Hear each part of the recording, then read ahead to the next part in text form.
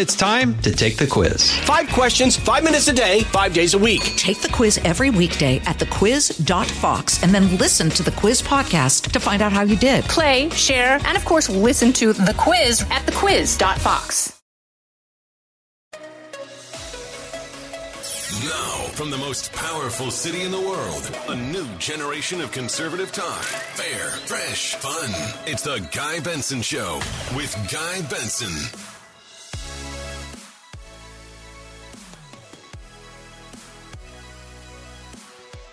It's Wednesday, September 28th, 2022. I'm Guy Benson. Welcome to the Guy Benson Show. I host this program every day between 3 and 6 p.m. Eastern Time. I invite you to listen live every day between those hours. If you can't, we have a podcast. It's always free when the show is over. It's on demand.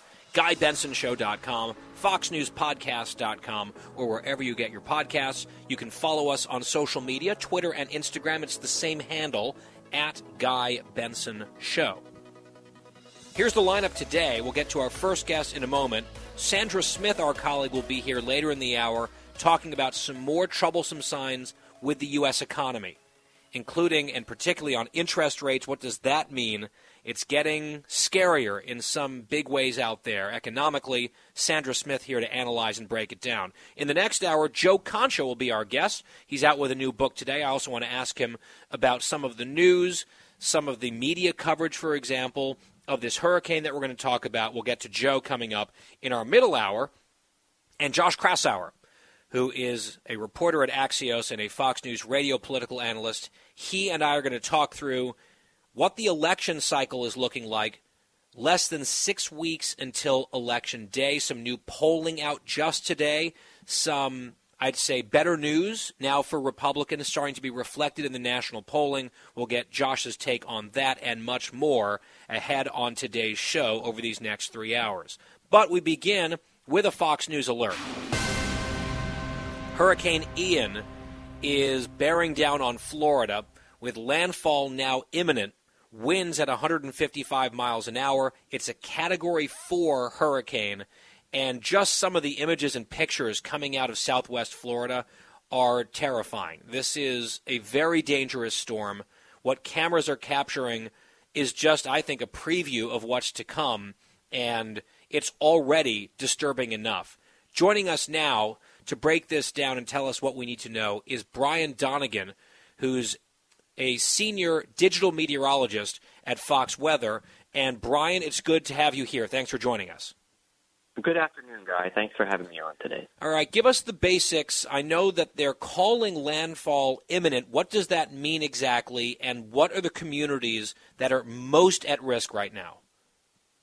So right now, the hurricane's only about 20 miles offshore of Fort Myers and Punta Gorda. So, I mean, when you say landfall is imminent, it's probably only minutes away. I would say within the next 15, 20 minutes, we'll have an official landfall announcement from the National Hurricane Center, and it's likely going to come ashore as a Category 4 hurricane with 155 mile per hour winds. So it's truly a worst case scenario for Southwest Florida today.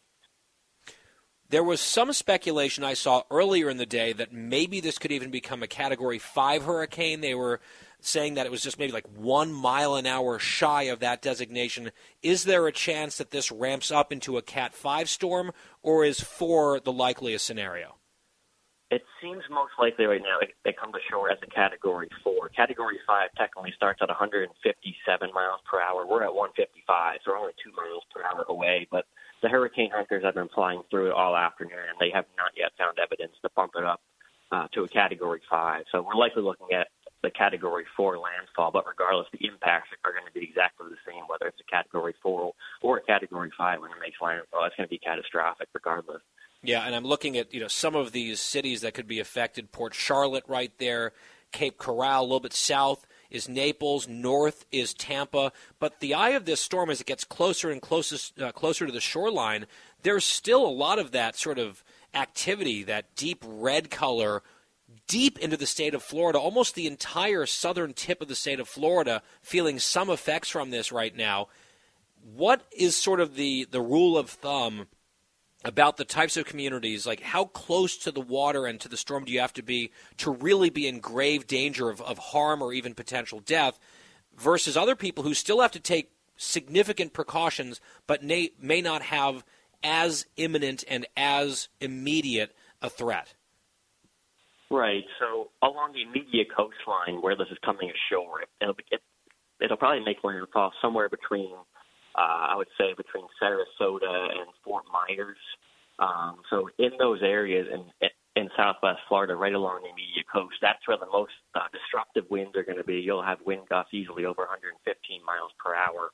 And we've already seen gusts as high as 126 miles per hour, not far from Naples. And then the highest storm surge will also be in that general area where it makes landfall as well. So the National Hurricane Center right now is calling for a catastrophic storm surge of 12 to 18 feet along parts of the southwest Florida coast.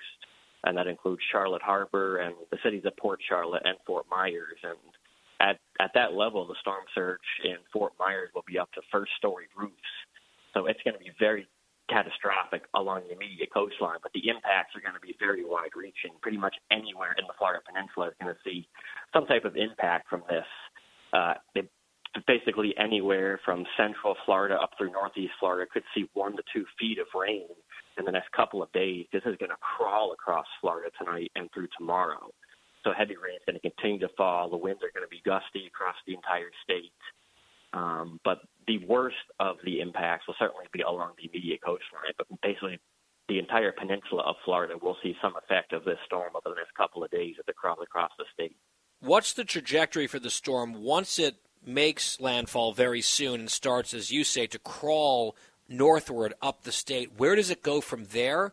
And when is the hope that it could start to really lose momentum and peter out, and the threat would then shift to an aftermath triage as opposed to the clear and present danger at the moment?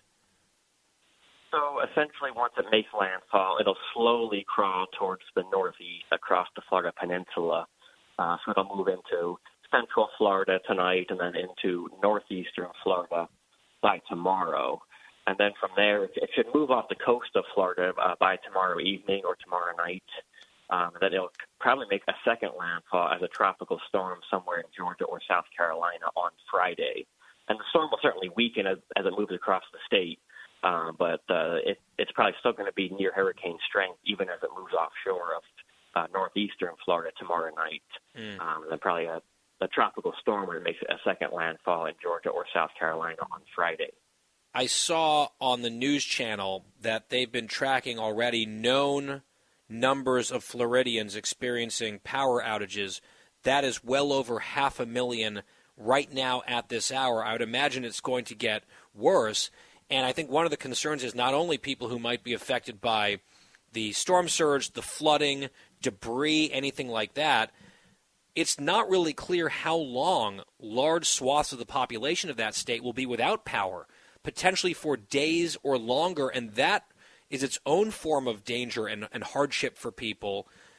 Talk about that component here as well. I know everyone who should be gone hopefully is gone. Some people decide to hunker down, which is always a huge risk, but I would imagine that a lot of Floridians are going to need a lot of help for the foreseeable future. Well, for sure. There's already, at last check, I saw over 600,000 without power. And yeah, like it's almost 800,000 now. They just updated it. Nearly 800,000 people without power. Right. So I would expect that number to probably cross over 1 million just in the next couple of hours as the storm moves farther inland. These people will probably be without power for weeks or more as the hurricane's destructive wind will probably cause significant damage to the power infrastructure across southwest Florida, maybe even into central Florida as well. So I would imagine some people are without power for 1 week, maybe even 2 weeks. It depends how long it actually takes them to rebuild all the down power lines that we're going to see in the next day or so. Last question, Brian. I know a lot of the discussion of hurricanes and storms like this comes in advance of the arrival of the storm, and people like you try to figure out where it's headed, how powerful it will be, and then people on the ground, officials, make policy decisions and recommendations as a result of that. And then at some point, you've really crossed a Rubicon where it's too late. All the preparation discussion ends, and now the storm is here. Obviously, we're at that point now. What's the best course of action? What's the best advice now that it's not really a preparation game anymore? It's a coping and survival situation right now. Well, the best advice now, if you're in the path of this hurricane, you want to get into an interior room in your house and stay away from all windows. Maybe protect yourself with a mattress if you are in the core of destructive wind as this comes ashore, because there's no running it out at this point. The storm is here, and if you didn't leave, you're basically stuck there, and you're kind of on your own, because it might be a while for anyone to even get to you. If we see the widespread flooding that we're expecting to see, it's going to be difficult for first responders to even get into some of these towns if the water continues to rise. And if we see storm surge values of a foot or more in some places, the water is not going to recede very quickly. We're going to see very widespread flooding for multiple days. So if help will not be immediately forthcoming. Help will not be necessarily on the way because of what you just described. Our guest, Brian Donegan, Fox Weather Senior Digital Meteorologist, joining us here on the Guy Benson Show as Hurricane Ian making landfall in southwest Florida, a Category 4 hurricane. And again, we are thinking and praying for the people of Florida. We're thinking about them. And there's going to be a lot of help, I would imagine, needed for a while here. So I think Americans are very generous. We will tackle that when it comes to it. But right now, there's this immediate threat right in front of us, and we're following it very closely. We will continue to keep an eye on it here today, and I'm sure we will have another weather expert and meteorologist here on the show tomorrow to see where things stand this time 24 hours from now. Brian, thank you very much for your insight and this information today as we start the show. Thank you very much, Guy. I'm going to take a quick break here. When we come back, I want to address some of the politicizing of this that's already happened, like preemptively.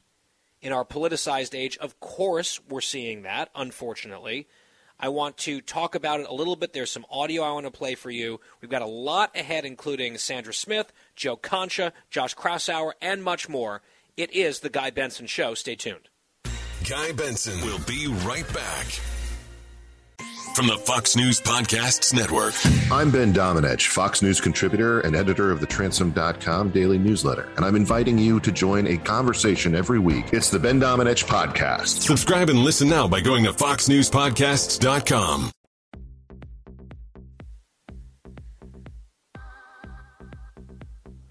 I'm Guy Benson. We're back.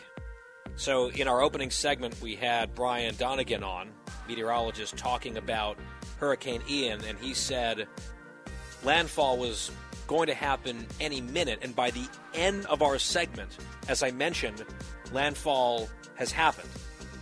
So I'll just alert that in with a Fox News alert in case you had missed that.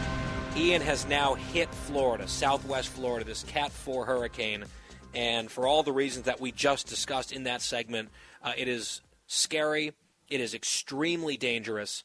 The images coming out of Florida are harrowing, and we will continue to follow the story. There's also a political element of this, which is, I think, inevitable in our current political moment, especially given who the governor of Florida is, Ron DeSantis. And in my estimation, and you might say, oh, well, Guy likes DeSantis, he talks about him.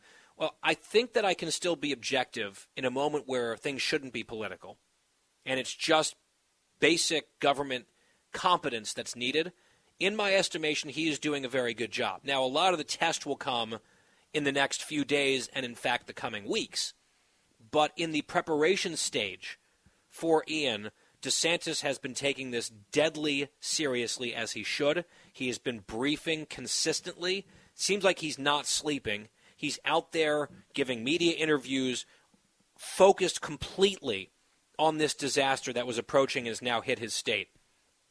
And yesterday at a press conference, one of the reporters sort of tried to pit the Biden administration against the state of Florida, and DeSantis immediately saw what was happening and shut it down completely, not in sort of a bombastic political way, which he does sometimes, obviously, but I think he handled this quite adeptly, given the context and the circumstances. Cut 8. FEMA Administrator Chris Wells said today that she acknowledged concerns that Florida, as was said, lacks response to the storm so far, and that Whoa. Give me a break. That is nonsense. Stop politicizing, okay? Stop it. We declared a state of emergency when this thing wasn't even formed. We've had people in here. You've had counties doing. They've done a lot of hard work. And honestly, you're trying to attack me, I get, but like you're attacking these other people who've worked very hard. And so that's just totally false. I don't think we've ever, certainly since I've been governor, declared a state of emergency this early. We made sure that we were very inclusive with it. We said that there was a lot of uncertainty, and we've worked to make sure the preparations that have been done and all this stuff, you talk to the people at the counties when they've needed something, stuff gets there very quickly because of what Kevin and his team have done. Yep, so he's not making this about him. He said, I realize you're trying to make this about me. I get you're trying to attack me, but this is about the hard work being done at the state and county level in preparation, which has been extensive. You'd have to be asleep at the switch not to see how seriously Florida, not just DeSantis, but the whole state, the official apparatus in that state, Republican, Democrat, everyone, understands what a threat this storm could have been and now is turning into, and they have acted appropriately and accordingly. And to play this kind of game, to try to score points inaccurately against DeSantis, as he says, takes away from the efforts of other people. And he credited them, which I think was good leadership. Now, there's this other sidebar, which is for a while, Biden wasn't calling DeSantis. The president was not calling the governor of this state.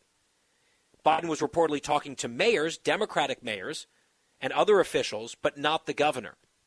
And that became a little bit of a news story. And DeSantis was asked about this, also took the high road in Cut 9.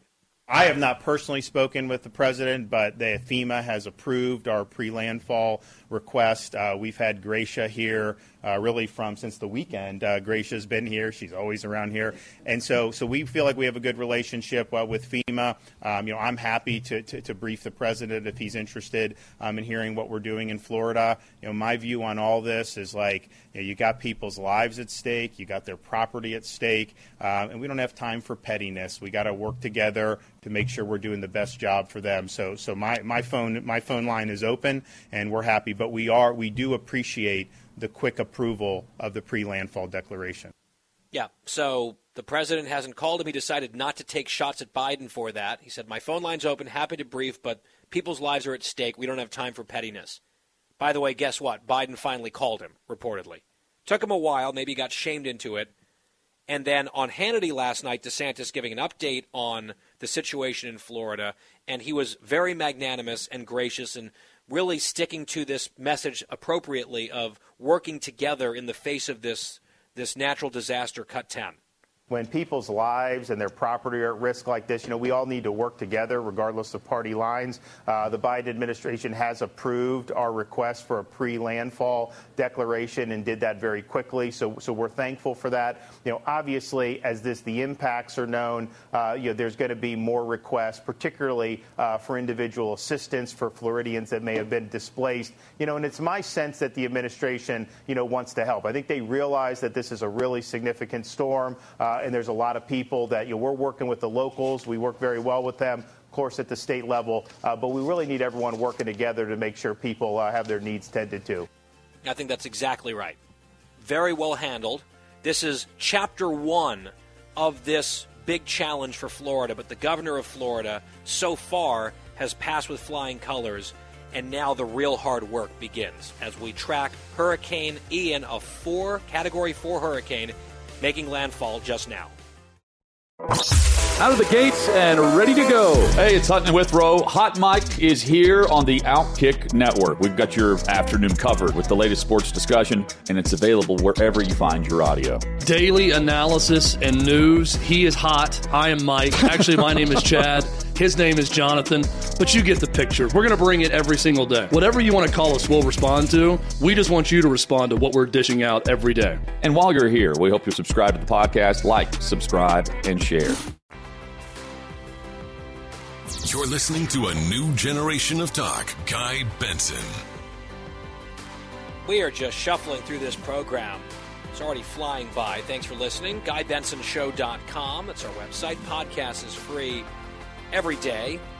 And we are joined now once again by our friend and colleague Sandra Smith, co-anchor of America Reports with John Roberts, 1 to 3 p.m. Eastern every weekday on Fox News Channel. She's also spent a lot of her career covering the markets and the economy. Sandra, great to have you back. Hi, guys. Thank you so much for having me. Good to be here. I want to ask you about something that I saw tweeted by both our colleague Dagan McDowell and also Larry Summers, noticing the same trends. Dagan tweeting earlier this morning, the yield on the 10-year Treasury hits 4% for the first time in more than a decade, climbing at the fastest pace in 40 years. Mortgage rates headed to 7% plus. What is your analysis of the significance of these developments happening? Well, there's the expectation for fewer home sales, eventually prices to come down. I mean, you're talking about median home prices hitting $384,000 in this country. I mean, they were at elevated levels as we saw a booming stock market, and you saw those record low interest rates, easy money environment that existed for quite some time, and you had a serious elevation in the price of home sales in this country. That can quickly come to an end. When you've got now the 30-year mortgage rate hitting 6.5%, depends on where you look, but it's right around there. And, I mean, it has gone up significantly in a short period of time. That causes a major disruption in the U.S. housing market and makes people nervous. And I think you're seeing that play out in the overall stock market, the commodities market, the bond market. There's a lot of nervous investors out there. And if you were in that group that bought a home in the last couple of years with interest rates low where they were, that easy money environment, and you now own that home, you're a little worried. You're worried about the value of your home. If you're in an adjustable rate mortgage, you're worried about your mortgage payments ballooning. Those are all real concerns of real people, and I think that's why you're seeing such a nervous marketplace right now. And yet, today the Dow is way up. Right now it's up over 600 points at the moment. And I wonder what you think is driving that. It's been really rough sledding on Wall Street for more than a week, some big drops. Today looks like a bright spot, at least so far. Why? Well, you know, I called a few of my friends on Wall Street just to figure out what that was all about. I mean, sometimes you just get relief from heavy selling. That can certainly be the case.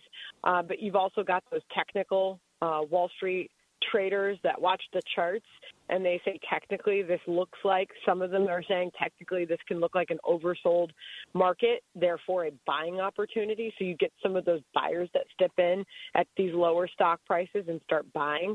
So there's a few different scenarios that can be playing out, but you're still looking at what has been a big drop in the stock market into bear market territory, which means it's off 20% from recent highs.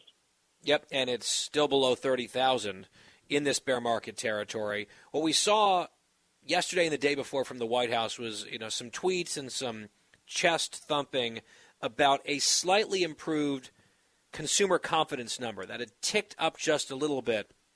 And I saw some of the White House's critics saying, I mean, that is really small potatoes to be hanging your hat on.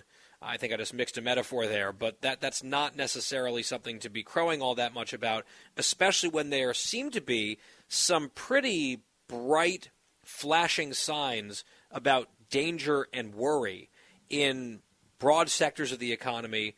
I know we had a big debate, Sandra, and you were here on the show when we were talking about this, about whether back-to-back quarters of negative economic growth, contraction, really was a recession, or was it just technically a recession? Was that definition appropriate to be applied here?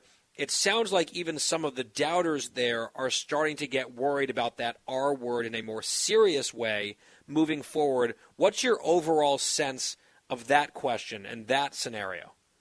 Well, for most of us who have watched markets for quite some time and were studies of economic history, we know that most economists define recession by 2 straight quarters of contraction in the economy or negative GDP growth, and that is what we have experienced. So there are many who are already in the camp that we are living and working in a recession right now. if people want to open that up to other economic indicators, they certainly can. Many are attributing the rise to a 5-month high of consumer confidence to the recent drop in gas prices. Because, Guy, end of day, it's about your grocery bill. It's about your gas prices. It's about those pocketbook issues for the American voters as we work our way to midterm elections. And inflation has been rough for the average American family that's shelling out almost $500 extra a month right now for inflation. It hurts. And if you get a little bit of relief, which we've had straight weeks of drops in the average price of gasoline, that could change. I mean, we've got what could be an interruption in gasoline and oil supply because of this hurricane, although it's not directly in the path of the major refineries on the Gulf Coast. But still, there could be some localized disruption there. It won't affect the global market. But gas prices are still high. They are still high. Food prices are still high. Inflation is still real. That has not changed. What has changed is we've had to raise interest rates to tame inflation. And it takes us back to our original point, that the housing market could seriously be disrupted here as the 30-year mortgage rates now topping 6%, to your point, on the way to 7%. There are some really worrying indicators out there where economists are saying, let's stop, take note. And then you have what's happening over in England right now, where they're doing the opposite of tightening, and they're having to now ease to bring its currency off rock bottom after some missteps, if you will, over there. So it's all going to come down to the Federal Reserve and how they handle this crisis. We're still living in inflation, and they are still tasked with an enormous responsibility to bring those prices down without driving us into a major prolonged recession or period of stagflation. Yeah, and it's a very hard balance to strike. And, right now it's just a lot of pain for a lot of people. The numbers that we got a few weeks ago on inflation were terrible for August. I think everyone's sort of on pins and needles about what they're going to look like in September. And, Sandra, I'm glad that you brought up the gas prices issue because, yes, your underlying point is correct. Gas prices are still way elevated compared to what they were even a little while ago. When Biden took office, they were much lower.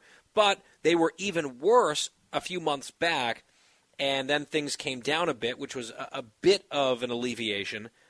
However, it's now the 8th consecutive day of gas prices, the average gas price going up now in the U.S., and that is obviously a trend in the wrong direction, more than a week of increasing prices again, probably for various reasons. And I've been a little bit kind of puzzled here, Sandra, because the President of the United States has, first of all, misstated now multiple times. He's saying that the average price of gasoline is below $2 in a bunch of states. He said more than 40 states plus the District of Columbia, the average price is below $3 a gallon. That was not true of any state, let alone 41 is what he said. Then he changed it a little bit and said some states have the cost below $3 a gallon. That is still untrue. I just don't see what the thought process or the benefit is there to tell a falsehood like that that's so easily verifiable or falsifiable in this case. He's also, I've noticed, Sandra, going back to some of the talking points that we got over the summer when gas prices were bad. One of them was Putin, right, the price hike. The other one was, all those evil oil and gas companies raising prices. They're too greedy.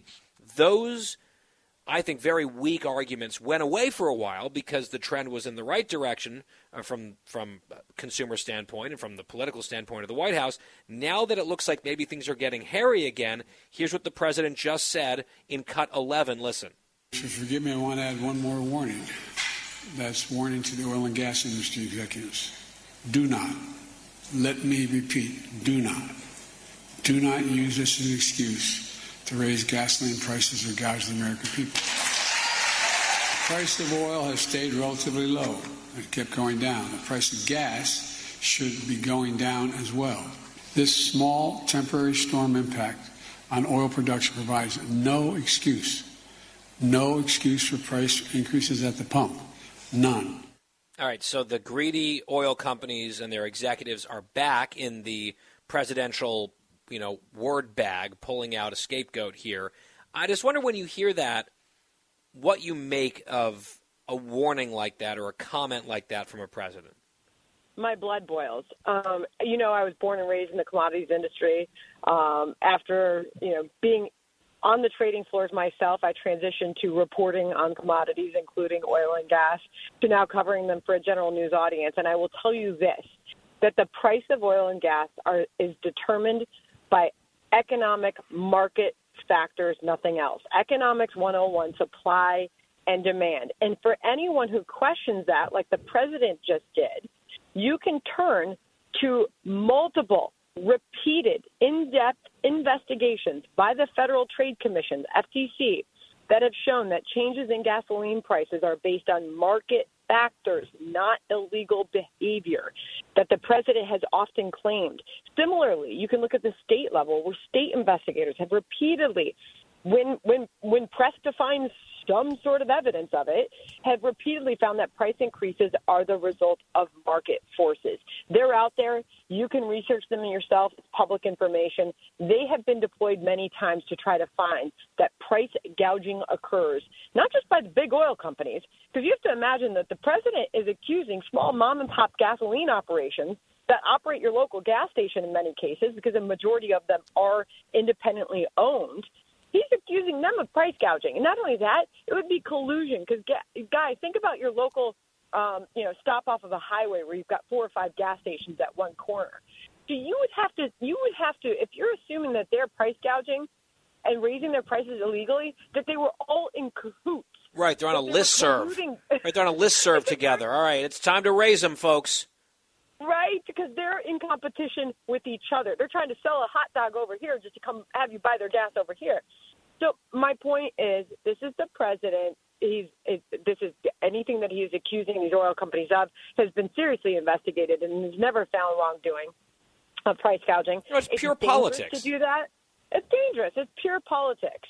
And this is a supply and demand situation. And if there is a rise in gas or oil prices due to this storm right now, it is because there is a hit to some refining capacity. That could happen.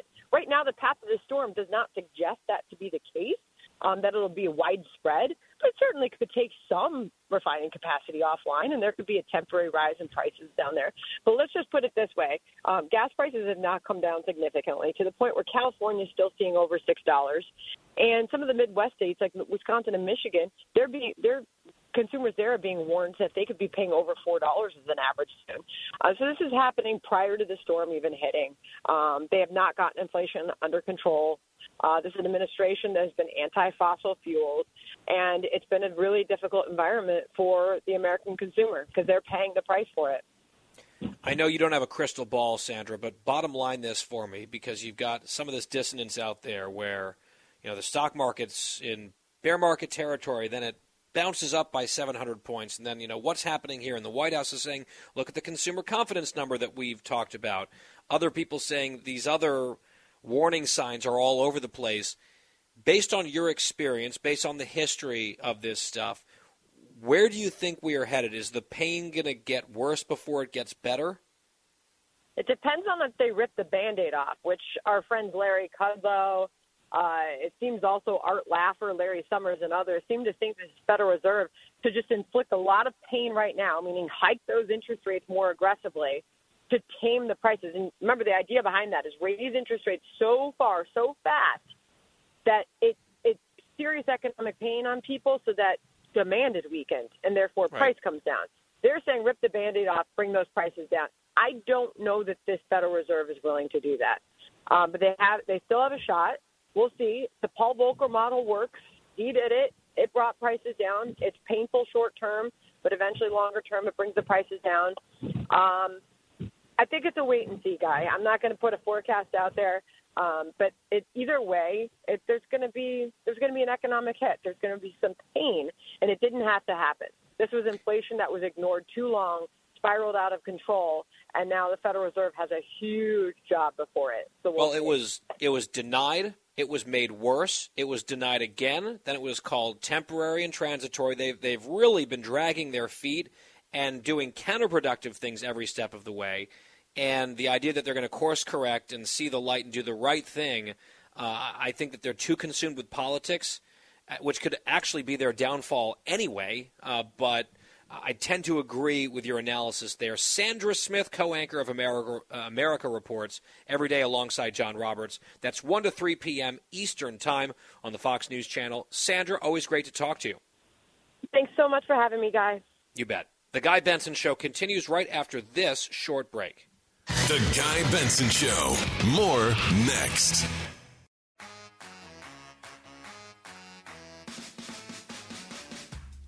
We're back here on the Guy Benson Show. Thank you very much for listening. We are tracking Hurricane Ian, Category 4 storm that has made landfall while we were on the air in southwest Florida. It's getting pummeled, and it's a story that we are covering. We'll have updates as needed and also coverage tomorrow as well. We have one of the top meteorologists at Fox lined up here on the program tomorrow. In the meantime, I saw this story. It's just a local news story, not getting almost any attention. Nationally, I wonder why, out of Michigan, pro-life volunteer, this is from a CBS affiliate, pro-life volunteer recovering after being shot while passing out pamphlets in Michigan. Apparently there was a pro-life woman who's a volunteer for a Right to Life organization who on Tuesday was going house to house with pamphlets. I guess there's an abortion referendum, and she was passing out pamphlets urging people to vote no on this referendum. 83-year-old woman who I guess has spent a lifetime being pro-life, volunteering her efforts in her 80s to protect the unborn. You can agree with this woman, you can disagree with this woman. She's just out there doing grassroots activism, peacefully. She's 83. And apparently one of the houses that she went to, people got agitated because they disagreed with her. She, the report goes, turned around to walk back to her car. Someone came out of the house and shot her in the back. Fortunately, it only nicked her. It was sort of up by her shoulder. She has survived. She is recovering and reportedly in good spirits. And again, the details here are still emerging. The woman in particular is asking to remain anonymous for the moment. So, there's a few disclaimers here. But you think about the strange and disturbing story in North Dakota where an 18-year-old conservative was killed. A guy mowed him down with his car because, at least he told police, this kid was an extremist Republican, so he chased him down and killed him. Now you've got a pro-life canvasser shot in the back, an 83-year-old woman. Another pro-life pregnancy center was firebombed and vandalized this week, while Democrats are actively persecuting those organizations with the power of the government, now urged on by the Vice President. Kamala Harris is telling Democratic attorneys general to do that. While these groups are getting firebombed and harassed and attacked, Speaker of the House won't decry it, won't condemn it. Maybe we do have a political violence problem in this country, just not the way the media thinks. Live from the most powerful city in the world, unconventional talk from a fresh, unconventional conservative. Guy Benson Show.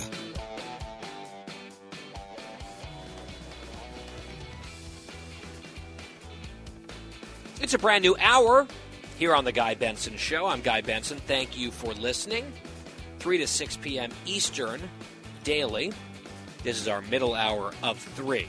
Our website, GuyBensonShow.com. Podcast free of charge, on demand every day, as we always like to remind you. Follow us on social media at Guy Benson Show, Twitter and Instagram. Joe Concha coming up later in the hour. Josh Kraushaar here in the next hour. First, a Fox News alert. We will continue to watch Hurricane Ian, a Category 4 hurricane that made landfall in the last hour, and by all accounts, it is an absolutely devastating storm. So stay safe down there in Florida. We're thinking of you. We will have updates as warranted, including tomorrow we have one of our top meteorologists here on the show. I will also bring you this news with the Dow closing up today, 548 points. That's actually off session highs, but still in the green by a substantial margin. The Dow ending the day at 29,683. Well, I want to talk about crime. It is a very big issue in this campaign season. Probably ask Josh Kraushaar a little bit about it next hour as well, because we have seen some candor out of people like Jen Psaki. We played that soundbite on this program where she's saying, yeah, actually crime is a big vulnerability for Democrats in 2022. And I know the White House is sort of trying to deny that. It's hard to deny a very flagrantly obvious point being made by your previous spokesperson. It's a little bit of a tricky thing to do there. But you have some of these Democratic politicians absolutely whistling past the graveyard. There are radically, almost pro-criminal nominees from the Democrats for U.S. Senate in Pennsylvania, John Fetterman. And there's just a whole litany of things that he said through the years at his campaign, now just trying to deny things that he said out loud on tape. I keep promising, and we will walk through some of those sound bites in more thorough detail, but he's right up there on that list. Mandela Barnes in Wisconsin in that race for Senate. Barnes about as weak on crime as you can get, and they decided that they were going to nominate him, even given all the baggage that he's accumulated, especially in recent years. He's running against Ron Johnson there. We've seen a pro-criminal DA recalled by the people of San Francisco, others under real scrutiny. New York City is among the large American cities dealing with this problem. There was a video that you may have seen, and I'm not talking about the Philadelphia convenience store getting absolutely ransacked. I saw a soundbite of a Philadelphia resident today, man on the street, local news saying, Philly is wild. It's like the Wild West in that city with just, rampant crime, very frequently not punished. They've got another one of these sort of totally woke, Soros-backed DAs, Krasner, who doesn't really believe in enforcing the law. And the results have been an absolute catastrophe for public safety. And in New York City, the video that I was referring to was just awful, really tough to watch. It was in the New York City subway. There was a woman who is a security guard at JFK Airport, which is in New York City. She was on her way to work, and she was savagely beaten by a man in the subway. And it went on, punching and kicking, hard to watch. The victim, Elizabeth Gomes, appeared on several local outlets to talk about it, and she was badly battered. And her eye, it is very disturbing. Just watching sort of the somewhat grainy security footage is extremely upsetting. She's now speaking out. Here is Ms. Gomes in Cut 23. Basically, it's like any other crazy guy out there. He's just talking about a whole bunch of nonsense. I'm just trying to ignore him, just trying to make it to work peacefully. And out of nowhere, it just viciously attacked me out of nowhere. Like, I don't even want to take the train. I love my job so much, and a part of me, it doesn't even want to go back because I'm scared. I would have never expected this to happen. My life has changed. Everything changed. Breaking down in tears. Crazy guy muttering nonsense. She's trying to ignore him. He won't ignore her. She's just trying to get to work, and then she's viciously attacked. This is the only way she can get to work, but she's scared to do it, and she's crying because she was the victim of a very, very violent assault. On ABC7 in New York, she went on to challenge city officials. Cut 24. Every day is an incident in the subway. What happened to all these police officers? They said they will have there to protect us, to be there. There's nobody to be found. I don't understand. This is a victim asking for answers in New York City. Problem is, you've got the mayor there who's not as bad as his predecessor, but still seems to be very focused on some national profile that he's building. There's rumors he wants to run for president. He's in the war of words with, DeSantis and Abbott over his sanctuary city that he doesn't really feel should be all that much of a sanctuary because he's mad at these Republican governors, just like Lori Lightfoot in Chicago. They love sparring with Republicans while their cities are falling apart. Like, maybe focus on your problems at home. And, I know Lori Lightfoot said it's racist to even talk about it and ignorant to mention those problems. And Eric Adams, he's out there partying it up. He's at all these events. He seems to be having a good time. And he talks a pretty good game on crime. He's a former cop, but what's actually happening there? Of course, you've got a bail reform law in that state, which is terrible, and Adams does speak out against it. Kathy Hochul, who's the governor of New York, a Democrat, just seeming to cruise to re-election right now. She's up, I saw, 15, 17 points in New York State. She absolutely refuses to touch the bail reform law that is a big source of a lot of this problem. Then you've got Bragg, the DA in New York City, who's a Soros-backed, pro-crime prosecutor, one of these guys like that we've seen across the country. He's also part of the problem, this revolving door that drives the cops crazy. They feel like they're doing their job in vain. Whenever anything might go slightly sideways, these Democratic officials don't have their back. They come out and they attack the police and they criticize the police and they sort of side with the rioters to hope that the rioters don't riot too much. What a demoralizing cycle. But I mentioned that bail reform law that, again, Kathy Hochul is just in favor of, the governor of New York. She kind of looks at this problem from a distance and she goes, oh, gosh, I guess crime in our biggest city is spinning out of control. Criminals out there on the loose because of this terrible policy. But, hey, I'm just going to talk about abortion nonstop. You come to New York, hey, you can get an abortion. You might get stabbed on your way, but at least you can end your pregnancy. That's basically her re-election campaign. It might be good enough in a place that blue. New York Post has a story. This is an editorial board editorial. Headline, let's talk, this is from earlier in the week, from yesterday, let's talk about the New York City poster boy for bail reform's failure. The editors write, as a teen, Pedro Hernandez became a progressive cause celeb as a poster boy for bail reform. But in the years since, he's proven himself the poster boy for reform's failure. Pre-reform, he spent a year in jail after refusing to take a plea deal in a 2015 botched bodega robbery. On Tuesday at 22, so this is years later, this guy was apparently like, hey, this is why we need bail reform. He was held for way too long. He was part of this alleged robbery of a bodega, and I guess the case sort of fell apart. One of the witnesses stopped cooperating when, I guess, the alleged criminals were back on the street, and a bunch of left-wing groups and people and organizations were saying Pedro Hernandez is a victim. This is why we need to reform the system. They made these reforms in a very foolish way.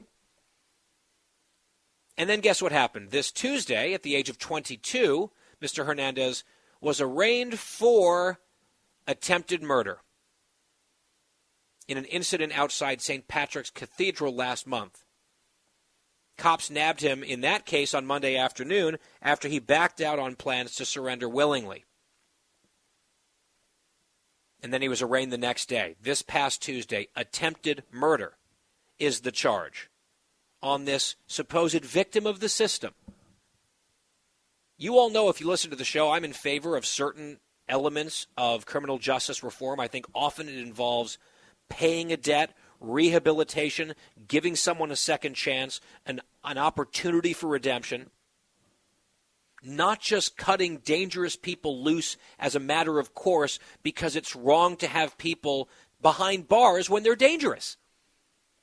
And yet a lot of the compassionate, quote-unquote, progressive, quote-unquote, people out there, they're in favor of this stuff that's putting law-abiding people like the woman we just heard from, viciously beaten in the subway, putting them at risk. And one of the people that was like, one of the champions, one of the causes that was championed by this whole brigade is now charged with attempted murder in New York City. Oh, and by the way, Eric Adams decided with a chuckle that he was going to give some swagger about New York City and in the process dump on another place in this country, Cut 14. We have a brand. New York has a brand. And when people see it, it means something. You know, when we go there, it's not Kansas doesn't have a brand.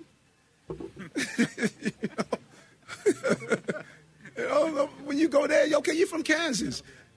No. Well, you know what? But New York has a brand.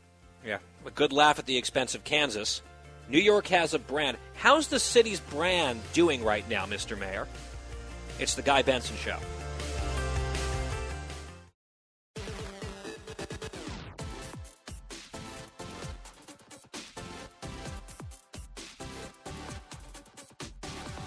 I'm Guy Benson. We're back.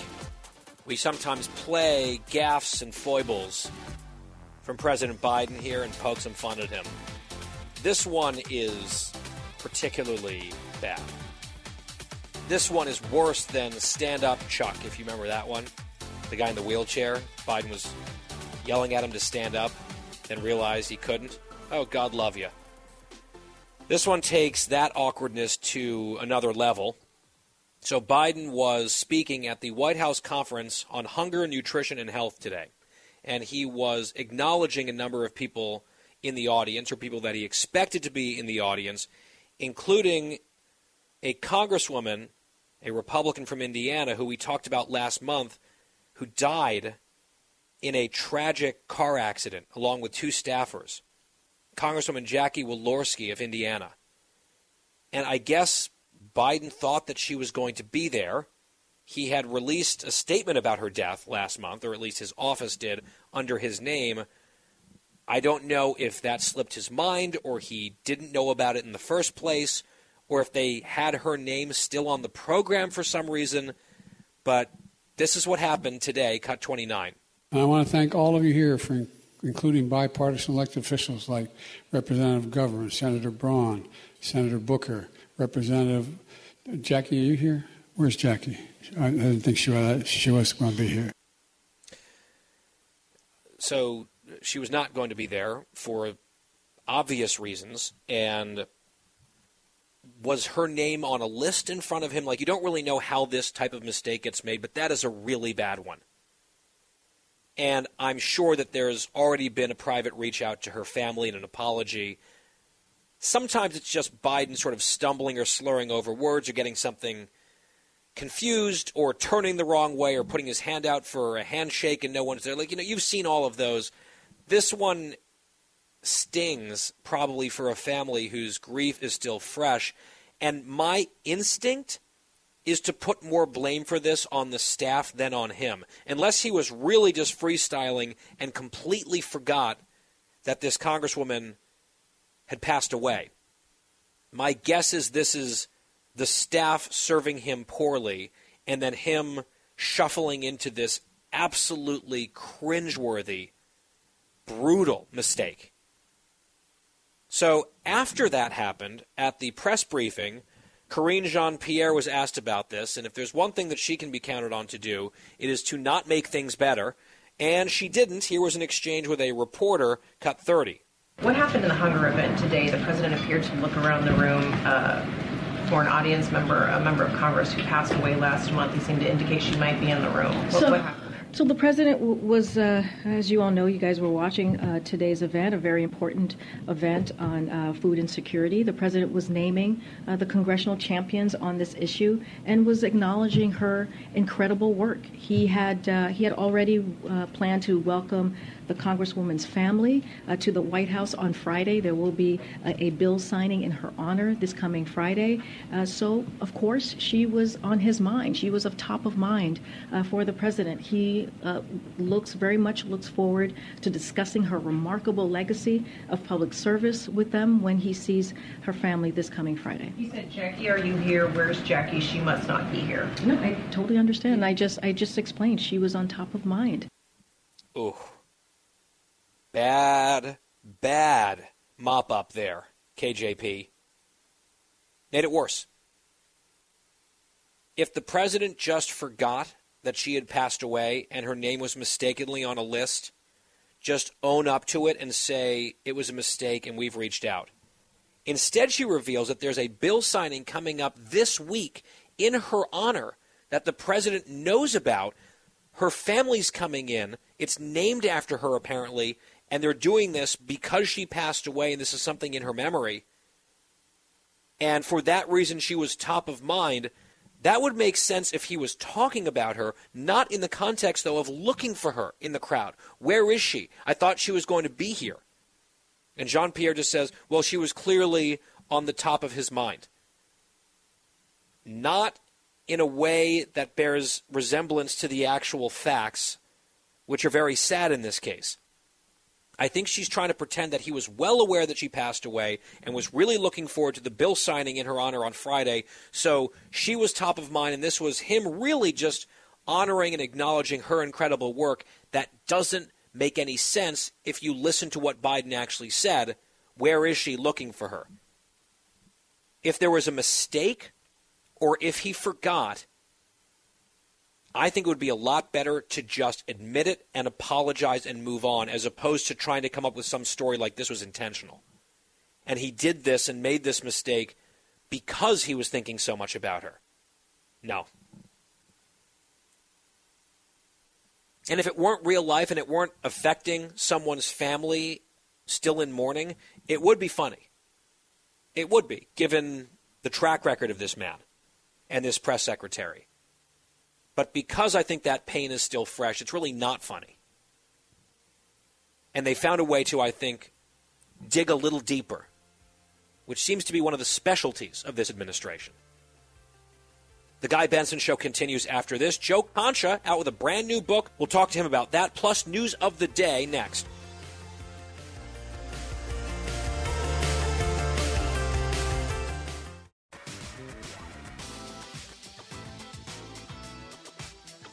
Talking about the issues you care about. Guy Benson.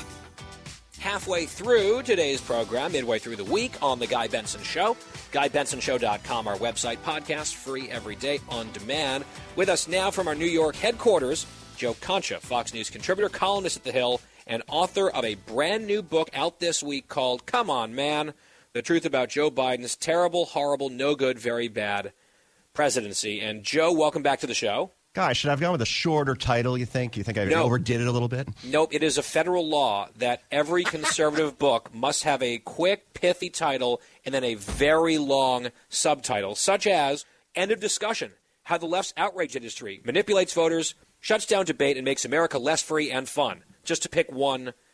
Wow. That was 7 years ago, wasn't it? At random. It was. I think it was actually the federal law is named after Ann Coulter. As a matter of fact, she sort of set the template, and now you've done this with, come on, man, tell us about the book, the elevator pitch of this tome that you've put out. The elevator pitch. So I got about 30 seconds here to wrap up why you should buy this book. And I think overall, it's a cautionary tale on why we, living in the greatest country in the world, should never, ever settle on a leader. In other words, we had a media in 2020 that was so hell-bent on getting Donald Trump out of office that they didn't bother to even remotely look at the guy who may replace him. And now we see where we are in terms of inflation, in terms of crime, in terms of the border, in terms of education, and in terms of a president that even his own party, voters in his own party, do not want him to seek a second term. So why are we here? Why are we settling for somebody who's been below average his entire life and everything he has done?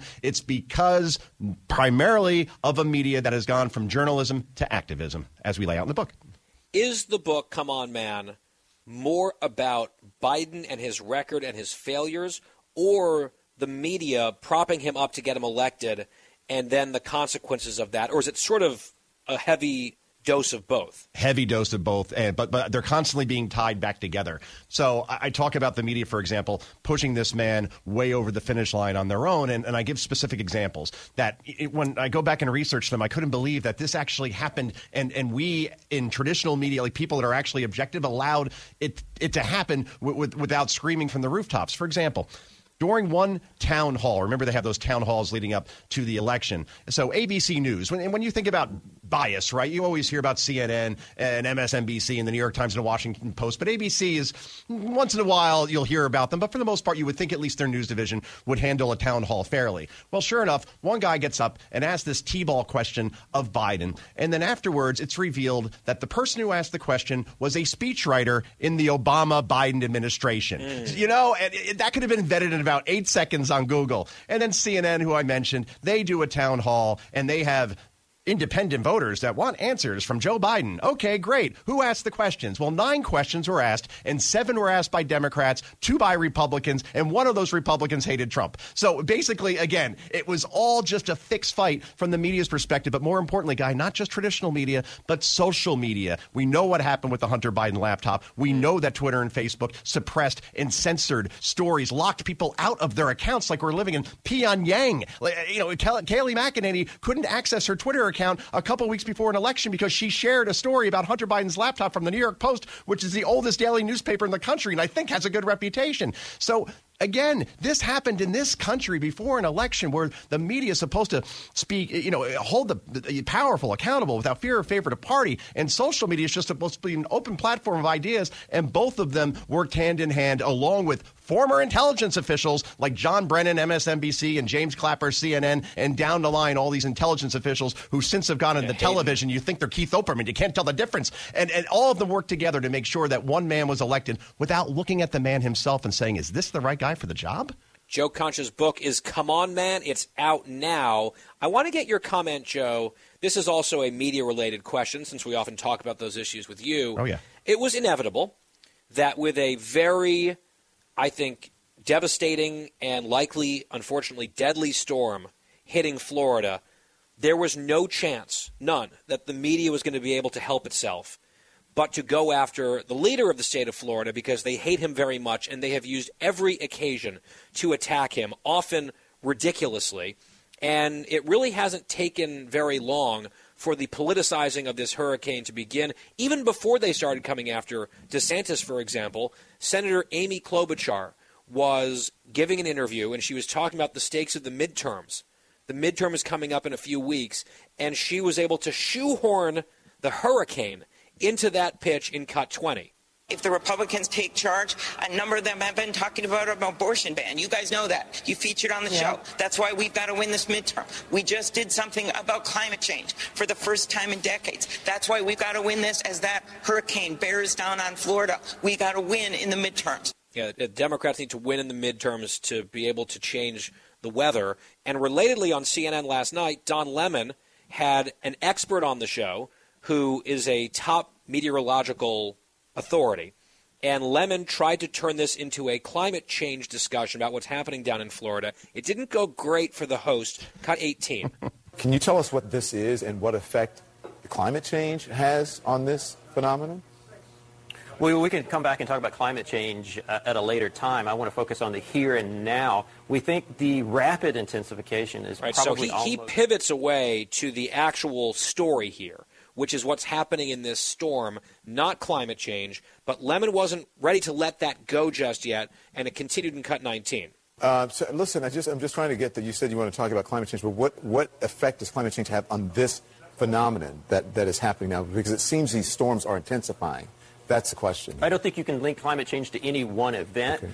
On the whole, on the cumulative, climate change may be making storms worse, but to link it to any one event, I would caution against that. Okay. Well, listen, I grew up there, and these storms are intensifying. Something is causing them to intensify.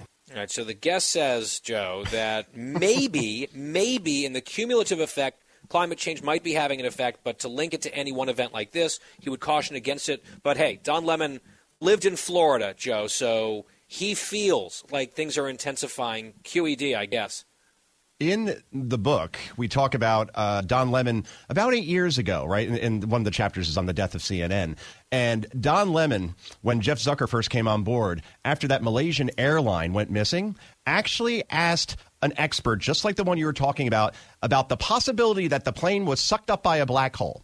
And the expert said even a small black hole near this planet or solar system would engulf the entire solar system. In other words, just put him completely back in his place. So was that Lemon? That was Lemon. And Lemon, so for him to serve as the expert on black holes and hurricanes, take two seats in this manner. Look, you're exactly right about they're trying to turn this into DeSantis' Katrina, except that Ron DeSantis has been well out in front of this. And by the way, I find it hilarious that during Katrina, the Democratic governor of Louisiana got zero blame and George W. Bush got all the blame, even though that governor at the time. The governor and the mayor, right? The two Democrats, they were just sort of, right. And he was talking about how he wanted a chocolate city and it was this weird racial stuff, but it was all George W. Bush. And then, interestingly, it seems like the focus often seems to turn, coincidentally, no matter what, to the closest person who's an elected official with an R next to his or her name. It's very subtle. Right. And Biden won't get any blame here, just like Bush shouldn't have got much of the blame during that particular response, because, again, only a governor can call up the National Guard, for example, right? But now, trust me, the tables will turn, and this will be all on DeSantis, this historic, catastrophic hurricane where people's lives are at stake, and we're seeing this thing weaponized as it's making landfall. I mean, it hasn't even cleared Florida yet. And I'll give you this from Politico. DeSantis still hasn't faced one of the toughest challenges a Florida leader can encounter, a major hurricane, except he did in 2020 with Hurricane Sally. So they're even saying that he hasn't faced a hurricane yet when a 5-second Google search will show you that. And there is a chapter on DeSantis as well and how he's a real threat to the Democrats in 2024, regardless if Trump runs or not. So you get a lot in this book. That I will say, Guy. Yeah, and, this is a huge hurricane. This one in particular, Massive. Ian, seems really scary.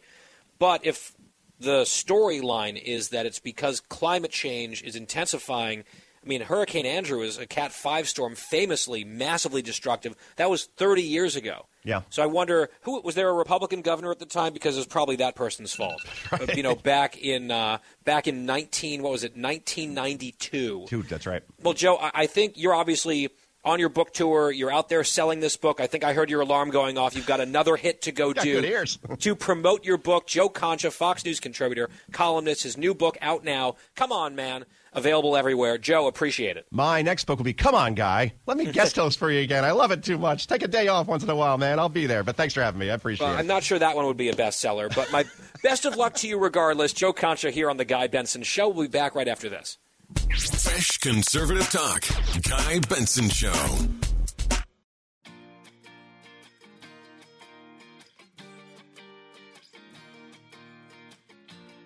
We're back here on The Guy Benson Show. Glad to have you along.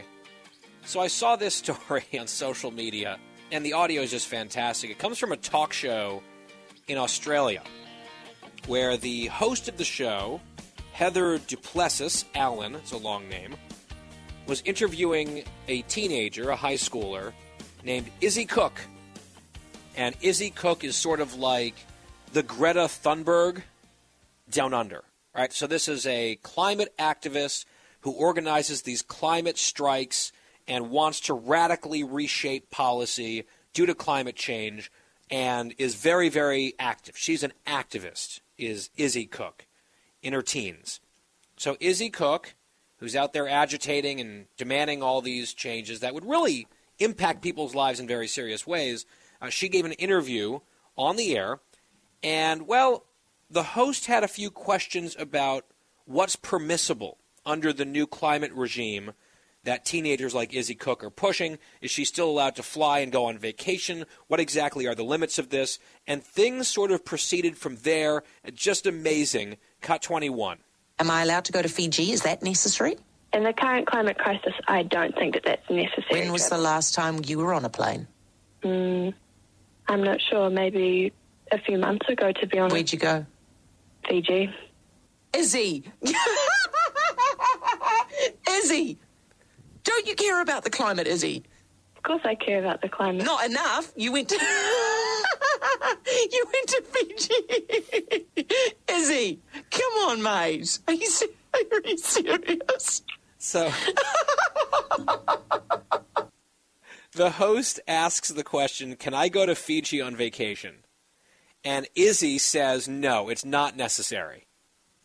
And literally seconds later, Izzy has to admit that she herself went to Fiji on vacation a few months ago to that exact spot. And obviously this host is just like blown away and is laughing uncontrollably because it is admittedly quite funny. The exchange went on in cut 22. Are you serious, Izzy? No, it's pretty ironic. It is pretty ironic, but to be honest, it's not really a trip that I wanted to go on, but I can't really get out of it because Why'd you go? Why'd you go? My parents wanted to go. Izzy, I didn't want to go. How are you embarrassed that your parents did that to the planet and then forced you to do it as well? Of course I'm not embarrassed. Did you have a terrible time? Not really. I didn't have to. Izzy, I'm sorry. Mate, listen, you're such a champion. I think you've got a brilliant future ahead of you. And are you doing another strike soon? Yeah, well, we'll look to. Good. I will talk to you again and might get you back on the show. I mean, it's funny. People shouldn't be going to Fiji. It's not necessary. Oh, have you been on a plane recently? Yeah. Where'd you go? Fiji. Well, why'd you do that? The planet. The planet, Izzy. This is where my parents wanted to go. Oh, I see. Well, did you have a bad time? No. So apparently Izzy's mother is outraged, furious that her child was bullied this way. No. I understand this is a teenager, not to be treated the same way as an adult who's in the fray, but this is a teenager who is organizing climate strikes that impact people, advocating huge radical changes that will impact everyone in the country if she were to get her way. She has thrust herself very aggressively into the debate down there on this stuff and agrees to do an interview in which, hilariously, she is revealed to be a hypocrite. And then the mother, who I'm sure was thrilled about all the activism and what her daughter was up to, she's on the radio, she's doing all this stuff, and then it kind of looks bad for her, and now all of a sudden it's bullying. I find that clip absolutely priceless. Now, was I once a 16-year-old with ideals and ambitions and ideas about the world? Yes. Was I out there fighting for what I believed in? Yes. Was I maybe more of a cartoon character of a conservative at that time than I am now? Yes. Would I look back and maybe say, maybe back it off a little? Sure. But I also don't think that we should steal that kind of idealism or activism from teenagers or kids. I think that's fine. I think it's sort of a healthy thing, and then people live, they learn, hopefully they hear from other people and gather other perspectives and maybe change their calculus on a few things based on new information and life experience. I don't think we should mock or crush that. I do think when you have inserted yourself into a national discussion in a serious way and then you get exposed this way, it's funny, it's not bullying. I think that there's a happy medium here where we can encourage engagement among young people, but also not just venerate or listen to teenagers as like the brilliant future or whatever. We were all kind of stupid one way or another when we were young. So like maybe the German government shouldn't have outsourced its energy policy to a teenager from Scandinavia. That is not going well for them right now, and in fact could be really catastrophic this winter based on Greta's guidance. Right, I think about the walkouts that are being covered so excitedly in the news media in Virginia against Glenn Youngkin. We had Youngkin on the show last week. One of my questions was about this shift in transgender-related policy in Virginia public schools, which was, to my ear, a completely reasonable recalibration to make sure that parents are involved and informed about their own kids on this stuff. But, of course, it's now being, just like Don't Say Gay in Florida, it's being hyped up, and a bunch of people are getting all worked up, and teenage high school students see an opportunity to miss class and go have meaning and go out there and walk out of class and stand for something and whatever. And I think some of that comes from a good place. I think some of that comes from ignorance or silliness or lack of understanding or perspective and not really concerning what parents actually believe and what their rights are, and probably what a lot of students also believe, the ones not walking out. But the media loves this stuff. Look at these young people, our progressive future, who agree with us, standing up to this evil, rotten Republican governor in Virginia who's done something utterly uncontroversial, I would say. Or at least it shouldn't be. And I would guess if you polled on this type of thing, it would be lopsided in Youngkin's favor. Does that mean that the kids can't have their own views or opinions or decide that they're big mad about something? No, they can do that. I'm not sure they should be able to miss school because of it. But they are entitled to their beliefs. We also, as adults, should be entitled not to listen to them and not take them overly seriously. And I feel like the interview that we just heard in Australia was an example of an adult not taking a child terribly seriously for reasons that are admittedly quite funny. That's all I'm saying.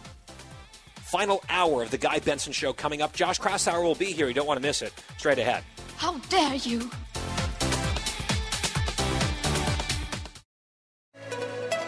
It's 5 o'clock in the most powerful city in the world, Washington, D.C. It's time for the Guy Benson Show Happy Hour, sponsored by the Finnish Long Drink. Finland's most popular alcoholic beverage has come to America. Visit thelongdrink.com. And now, here's your host, Guy Benson.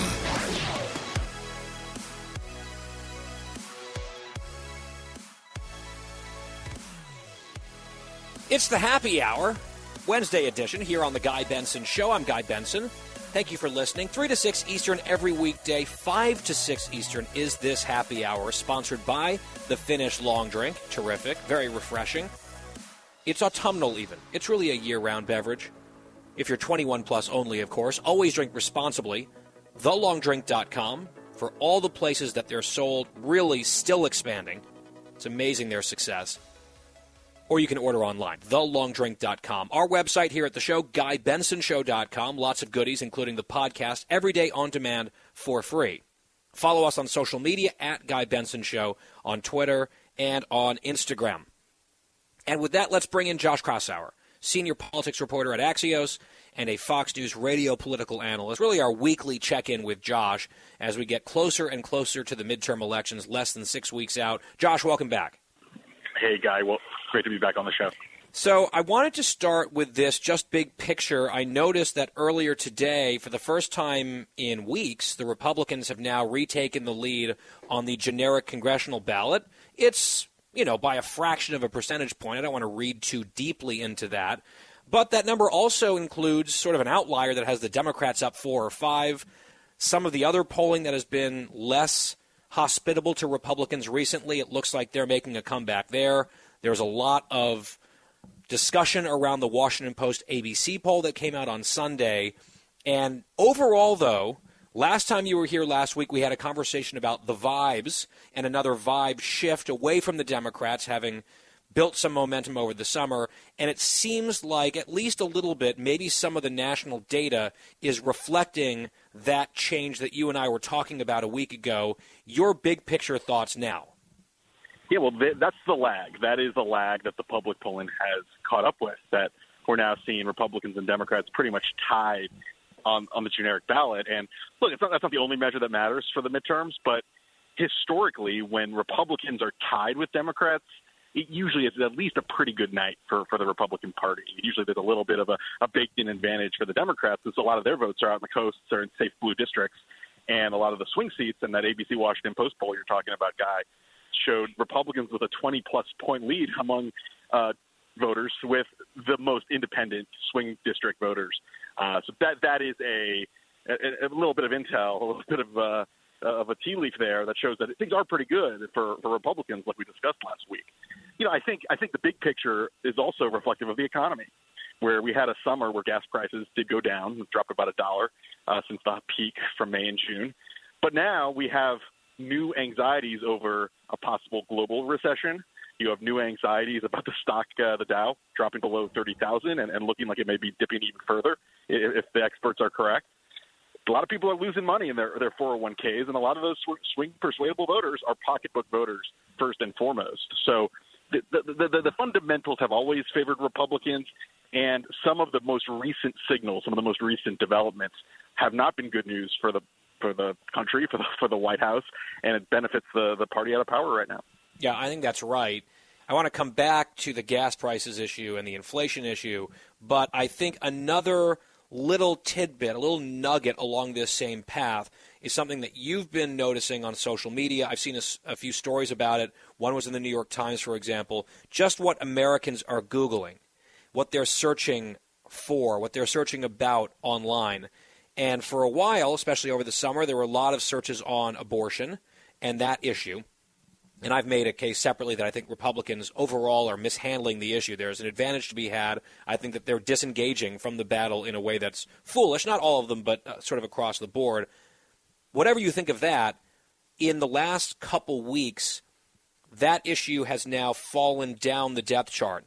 And there are more searches on crime, on immigration, on the economy. I saw there was a national poll out today that showed education had now surpassed abortion as well. So if the conventional wisdom on that particular issue is correct, and I have sort of nuanced thinking on that, certainly if you're the Republicans and you see the top Google searches reflecting the top issues, and on some of these polling data sets, Republicans have double-digit leads, for example, on economy, inflation, crime, immigration, that is good news for them. Yeah, those are quality of life issues, guys. These are issues that are as salient as the economy in some of these big battleground states, especially Pennsylvania, Wisconsin. We're seeing a little bit of the crime messaging in Georgia as well. And those are issues that, if you look at the polls, that's where Republicans hold the biggest advantage, 20-plus points on the issue of crime. And that's why you hear Democrats now responding in almost every race that they want to fund the police after the left wing of their party spent much of 2020 arguing the opposite. So these are, I always like to separate what's called the culture war issues that sometimes don't affect voters on a day-to-day basis with those very quality of life issues. And if you live on the border, if you're in Arizona, if you're in the Rio Grande Valley in Texas, immigration is a top issue. Border security is at the very top of your list. And if you're in a state or a district where you have a nearby city or metropolitan area that's awash in crime and violence and homelessness, I mean, that's an issue that's even helping Republicans in governor's races become competitive in a state like Oregon or a state like New Mexico. So, yeah, I mean, this is the issue. Democrats have, as you noted, got some energy on the abortion issue, and that will continue to motivate their base. That is now a top issue for this midterm election.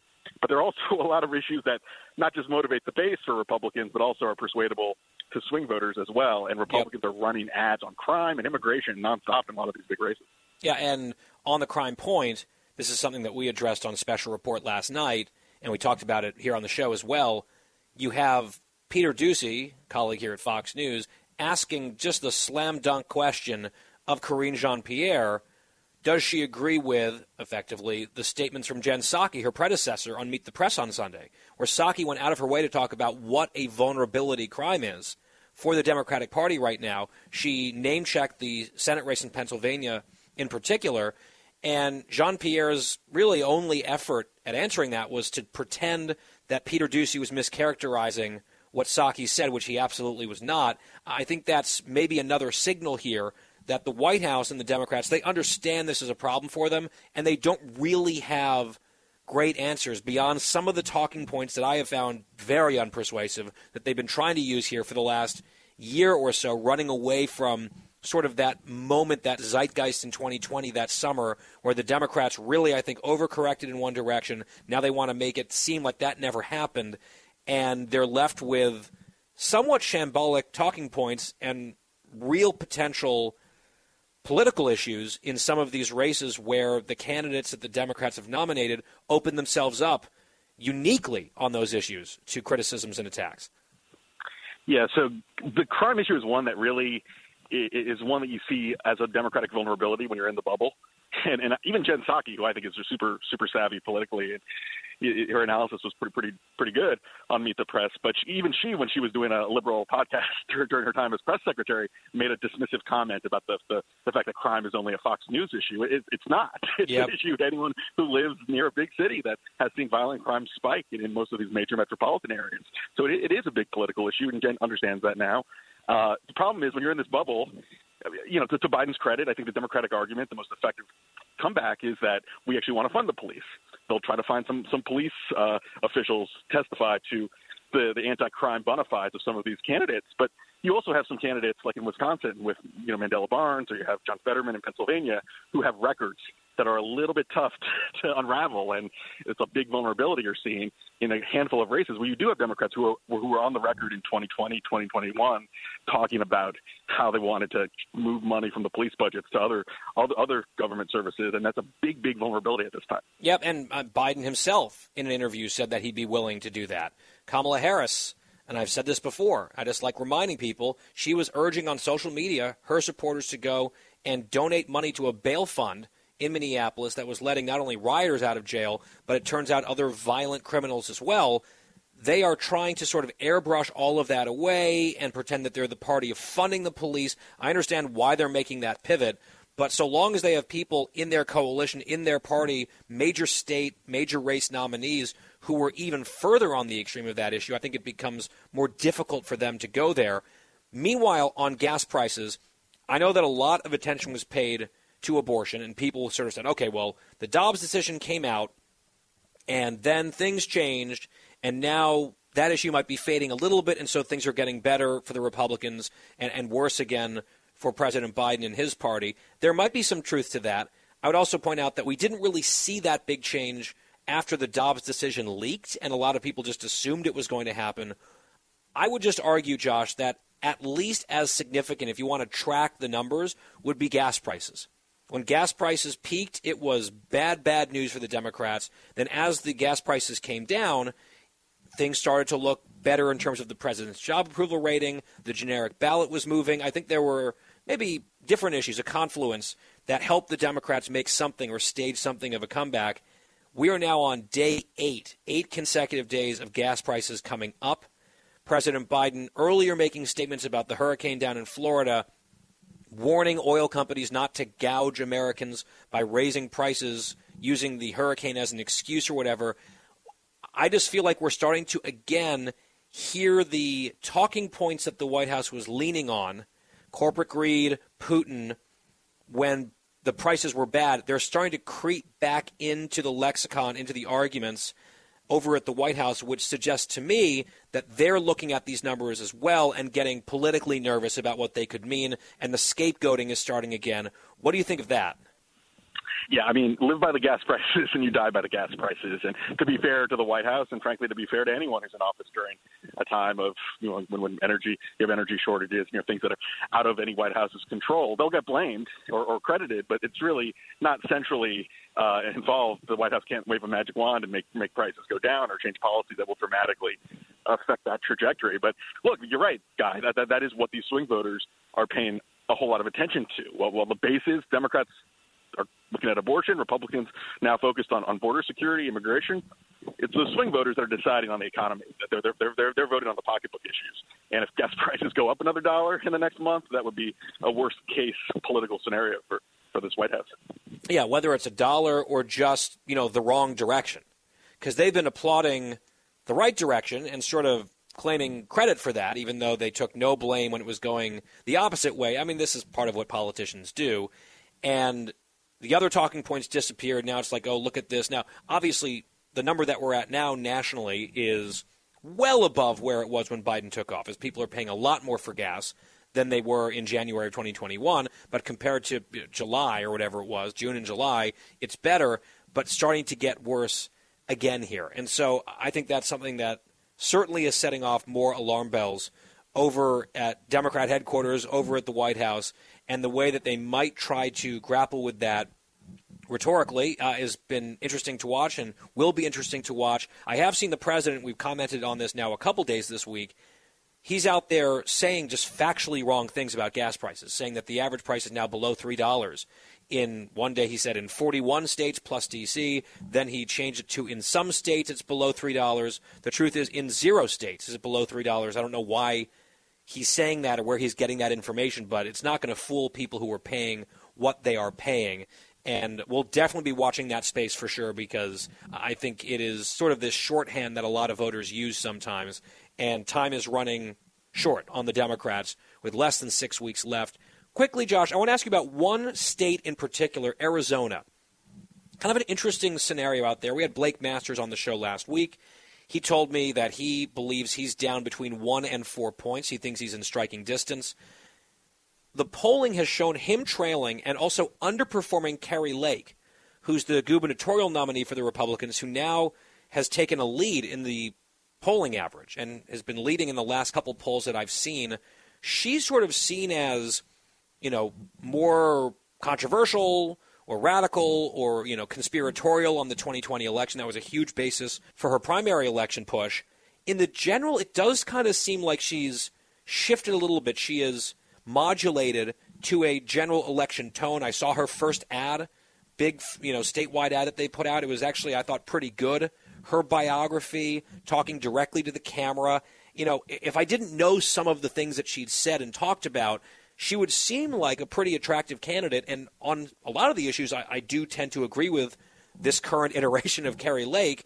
She does present very well. She's articulate. She's smooth. And it's just interesting because some people were wondering, would she drag down Blake Masters? Now it seems like maybe the dynamic has reversed a little bit where she could potentially win. And if Masters has a chance, he needs her to do even better. What's your take right now on Arizona? Yeah, I think your analysis is pretty spot on. I am more bearish on Blake Masters' chances, if only because the biggest super PAC that spends money for Republicans in these Senate races withdrew $9+ million for Blake Masters, which is something of a vote of no confidence in his chances of winning, whatever his polls say. Now, we've seen upsets before. We've seen polling be off, but there has been enough public polling. I've heard enough internal data that – and then even Masters is saying that usually candidates like to say they're within striking distance or winning, to spin the thing in the most favorable direction. He's even saying he's losing in the race. So, I think he's a long shot, and he's sort of dug his own political grave because he made so many controversial comments, even beyond Lake. If you listen to what Masters said on the campaign trail, endorsing or praising the Unabomber and calling for really, really restrictive abortion laws, he really made some mistakes that a more experienced candidate wouldn't be doing, even in a primary. Lake has a good chance of winning the governor's race. Now, Arizona still has a lot of Republican DNA in the state. It voted for Biden narrowly in 2020, but it still wants to vote Republican. When Kyrsten Sinema won that Senate seat in 2018, the Republicans won the governorship. Governor Ducey won the governorship by, I think, 15, 20 points. So this is a state that has a built-in Republican advantage, I would say, especially at that statewide level. Doug Ducey's up now endorsing Kari Lake. She's tied in most of these public polls, neck and neck with a Democrat. So that's going to be a race that goes down to the wire. I don't think Lake has necessarily an advantage, but it's a race she can win if she moderates her message and is able to energize the same voters that propelled her in the primary. Josh Kraushaar, senior politics reporter at Axios and a Fox News radio political analyst here on The Guy Benson Show. Josh, we'll talk again next week. Thank you very much. Thanks, Guy. And The Guy Benson Show continues after this break. The Guy Benson Show. More next.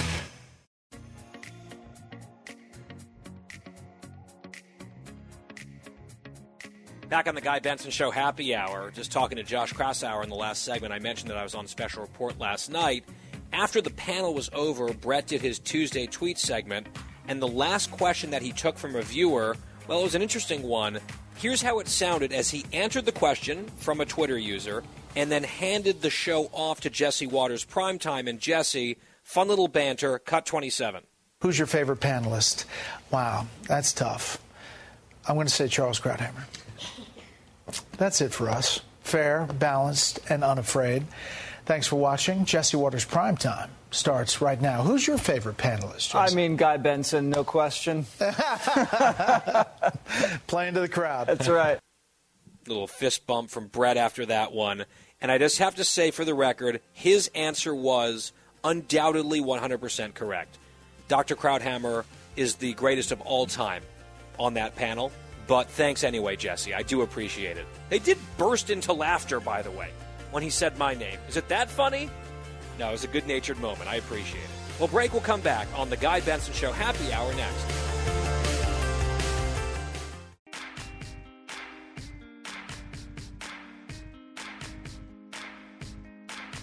You're listening to a new generation of talk, Guy Benson. And we are back here on The Guy Benson Show. It's our happy hour. In our first hour today, Sandra Smith, our colleague, was here.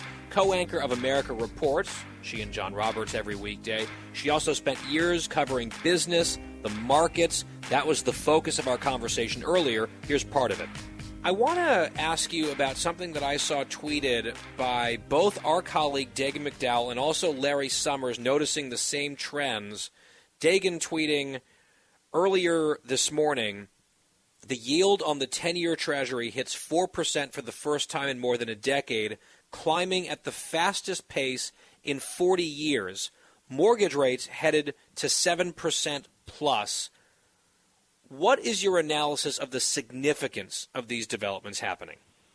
Well, there's the expectation for fewer home sales, eventually prices to come down. I mean, you're talking about median home prices hitting $384,000 in this country. I mean, they were at elevated levels as we saw a booming stock market, and you saw those record low interest rates, easy money environment that existed for quite some time, and you had a serious elevation in the price of home sales in this country.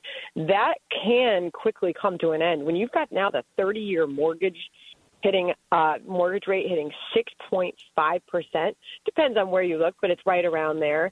And, I mean, it has gone up significantly in a short period of time. That causes a major disruption in the U.S. housing market and makes people nervous. And I think you're seeing that play out in the overall stock market, the commodities market, the bond market. There's a lot of nervous investors out there. And if you were in that group that bought a home in the last couple of years with interest rates low where they were, that easy money environment, and you now own that home, you're a little worried. You're worried about the value of your home. If you're in an adjustable rate mortgage, you're worried about your mortgage payments ballooning. Those are all real concerns of real people, and I think that's why you're seeing such a nervous marketplace right now. And yet, today the Dow is way up. Right now it's up over 600 points at the moment. And I wonder what you think is driving that. It's been really rough sledding on Wall Street for more than a week, some big drops. Today looks like a bright spot, at least so far. Why? Well, you know, I called a few of my friends on Wall Street just to figure out what that was all about. I mean, sometimes you just get relief from heavy selling. That can certainly be the case. But you've also got those technical Wall Street traders that watch the charts, and they say technically this looks like, some of them are saying technically this can look like an oversold market, therefore a buying opportunity. So you get some of those buyers that step in at these lower stock prices and start buying. So there's a few different scenarios that can be playing out, but you're still looking at what has been a big drop in the stock market into bear market territory, which means it's off 20% from recent highs. Yep, and it's still below 30,000 in this bear market territory. What we saw yesterday and the day before from the White House was, you know, some tweets and some chest thumping about a slightly improved consumer confidence number that had ticked up just a little bit. And I saw some of the White House's critics saying, I mean, that is really small potatoes to be hanging your hat on. I think I just mixed a metaphor there, but that's not necessarily something to be crowing all that much about, especially when there seem to be some pretty bright, flashing signs about danger and worry in broad sectors of the economy.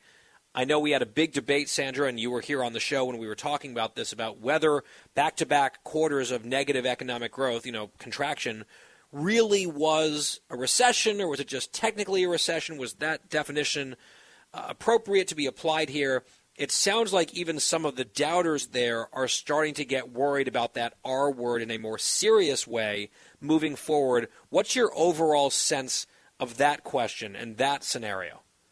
Well, for most of us who have watched markets for quite some time and were studies of economic history, we know that most economists define recession by 2 straight quarters of contraction in the economy or negative GDP growth, and that is what we have experienced. So there are many who are already in the camp that we are living and working in a recession right now. You know, if people want to open that up to other economic indicators, they certainly can. Many are attributing the rise to a 5-month high of consumer confidence to the recent drop in gas prices. Because, end of day, you know, it's about your grocery bill. It's about your gas prices.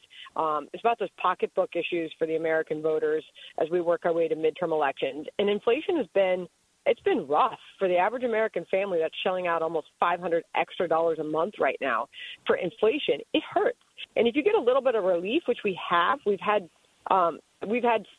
straight weeks of drops in the average price of gasoline.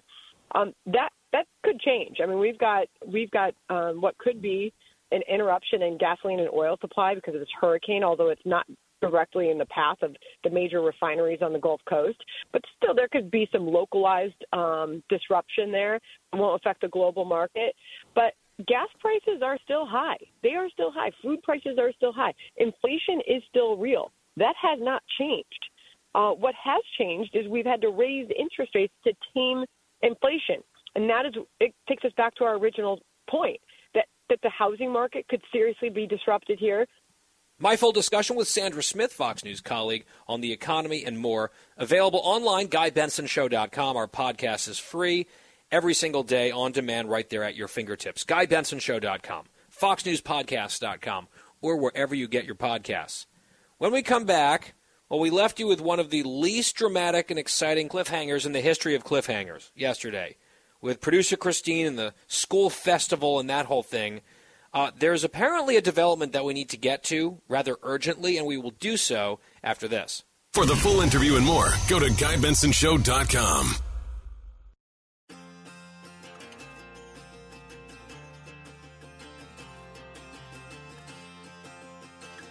Home stretch here on the Guy Benson Show, halfway through the week.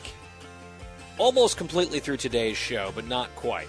GuyBensonShow.com, that's our website, podcast always free. Yesterday in this segment, producer Christine was complaining that her husband Bobby had signed her up, unbeknownst to her, for 6 hours of work at the school carnival this weekend for her daughter. The option is you pay hundreds of dollars in a check at the beginning of the year, then you don't have to volunteer, or you volunteer in lieu of the money. And they've been writing the check. I guess that party was over, and Bobby decided they were going to do some work, and so he signed both of them up to do different tasks. He was going to do security at the carnival. Christine was going to work in the food court.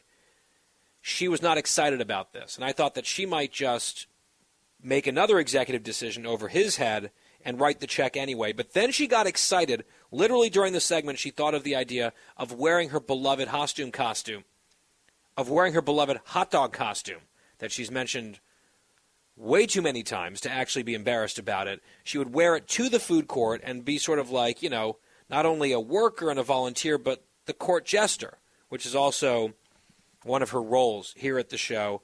Didn't we also, Christine, have some idea you're going to be like the chief morale officer or chief happiness officer?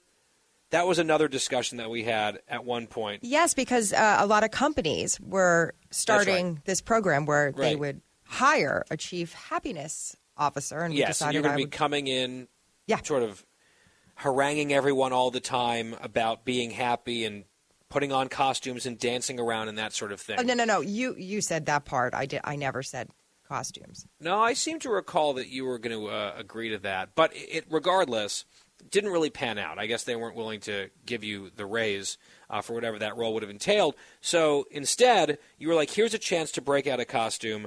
And you seem to have a renewed sense of excitement about, or maybe a first sense of excitement about doing this volunteer work because it was another excuse for you to wear this hot dog costume that you secretly love so much. So I told everyone to stay tuned. What was going to happen?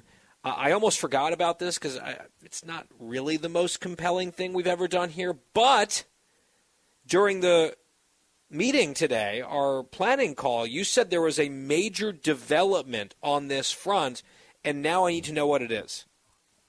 I don't think I said it was major, but it was something that bothered me when we ended the show last night. I called my mom because, don't forget, we moved to an apartment back How could I forget?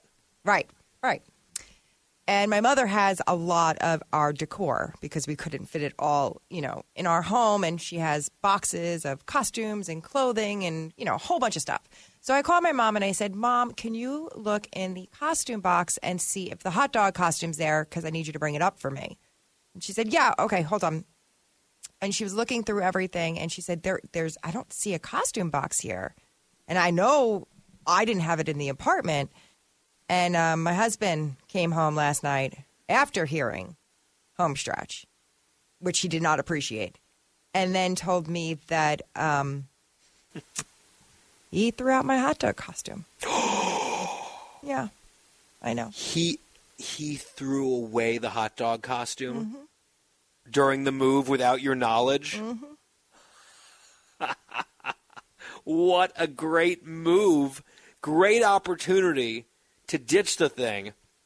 Were you furious? I was so upset. I said, why would you throw away a hot dog costume? It's evergreen. I could understand throwing away some of Meghan's princess costumes or, stuff from the past that she's not going to use again. But I would assume a hot dog costume is something that you could use over and over again for different purposes. Maybe he just felt like he'd seen you in it so often that it was time to retire it, and you would never agree to it.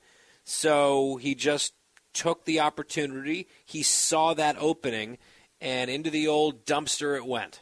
I can't imagine. I would never do that to him. Like if he had like a hamburger costume or I don't know, whatever he wanted. What was the hamburger character at McDonald's? The Hamburglar. No, there's the Hamburglar, but then there was an actual hamburger too. Was that Grimace, or was Grimace a ridiculous, giant, plush thing? I could have sworn it was like Mr. Burger. I don't know. Wyatt, look it up. Unless I'm hallucinating this, I could have sworn there was a lower-level McDonald's character of some sort. No, Grimace is supposed to apparently represent a taste bud. And it's like a big, giant felt thing, right? Oh, good news. His identity is fluid. Whose? Grimace. Based on what? Based on Business Insider from September 8th, 2021.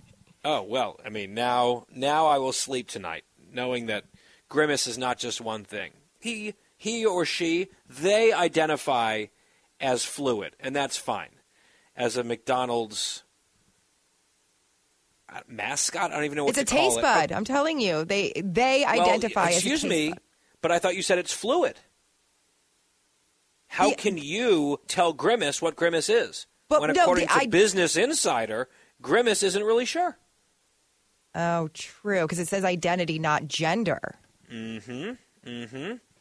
So maybe it's a taste bud, then maybe the energy changes. I don't know. I just wish you would be a little bit less offensive and bigoted toward Grimace. Well, I'm sorry. I'm very upset right now, okay? It's not a good day for me. Yes, that is true. You're traumatized by the loss of your trusty hot dog costume. Was there, this is now going to bother me, was there a hamburger character? And they would have someone dressed up like a hamburger who would maybe get chased around by the Hamburglar? Who's a criminal, by the way? I don't know. On. With our crime wave, do we need to glorify criminals like the Hamburglar? Mayor McCheese? That's it. Mayor McCheese. Mayor McCheese, an elected official, apparently. That I had forgotten, that little element. I wonder if Mayor McCheese is a Republican or a Democrat. Or maybe just fluid. Maybe everyone's fluid. Ronald McDonald, you think that'd be, well, we are so far off the beaten path here and so far off our very important topic, which is you have lost your hot dog costume. Well, not really lost. It has been deliberately taken from you by your husband, which you have now discovered. And the one thing that you were now excited about for Saturday in this 6-hour volunteer stint that he signed you up for, you're going to wear the hot dog costume. Now it's unavailable to you. It's gone. So are you back to grumpy about the whole situation? And are you considering not going, not paying your dues as a parent, not volunteering your time, but instead signing away a check to the school to let you off the hook for all this stuff? No, it's too late. I have to show up. I mean, listen, remember how bad I was at the class mom thing? I can't keep doing, I have to step up here. But I'm going to I think the solution is the opposite. I think you write the check, because when you try to volunteer to do things, you sort of butcher them. So why run that risk? Why even try when there's an easy out? You know what? My therapist, Roy, says I have to have more confidence in my life. So I am confident that I can do a good job at the food court this Saturday. I'm going to put it out there. But I know one way that I could be super excited about going Saturday. And it involves someone else on our team. Oh, boy. Well, it's not me, is it? No. Okay, thank God. All right, so whatever the plan is, I'm intrigued. Go.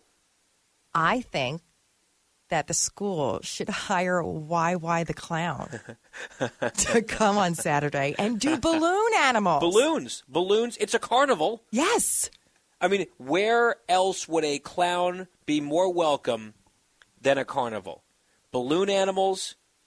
He could make the balloon animals while also, like, reading out loud editorials from the Wall Street Journal, right? For the kids, it's like a 2-in-1. You get a little poodle made out of balloon, and you also learn about President Biden's failing policies on fill in the blank. YY the Clown, would you consider this offer, and what would your rate be? No, this isn't something I would never consider. YY has been retired for several years, and for YY to come out of retirement, I mean, it would have to be a very special occasion, and it would be, top dollar. I'm talking into the six figures range for six figures. Yep, for that to happen. What about for Cookie's 50th, which I think is coming up pretty soon? Would you consider coming out of retirement for that event? Maybe for that. You guys, I'm 41. We've got a while. Well, if you round up, I don't know. So I want to make sure that we keep that. And normally Wyatt's the one who keeps the binders full of our records, and he might lose that page, agreeing to be YY the Clown. But for something that important, I'm glad that we've established this on the air. We've got many witnesses who are listening right now. And if you're brand new to the show and you haven't been listening for very long, you are absolutely baffled and lost. And I commend you if you're still listening, actually. If you're still here for this segment, being totally not in on these, they're not even inside jokes. They're origin stories. They're the background music of this show. Maybe you've learned a few things. And next time we go off in a preposterous way, you'll know a little bit more. This is how we grow together on the show. This is one of our more ridiculous ones, I will say. And there's a lot of competition, believe me. Stiff competition, but we've really outdone ourselves here on this Wednesday, the 28th of September, 2022. Why don't we just try to bring it back down to earth and have a normal show tomorrow, 29th, a Thursday edition of The Guy Benson Show. We will talk to you then, same time and place. Have a great night.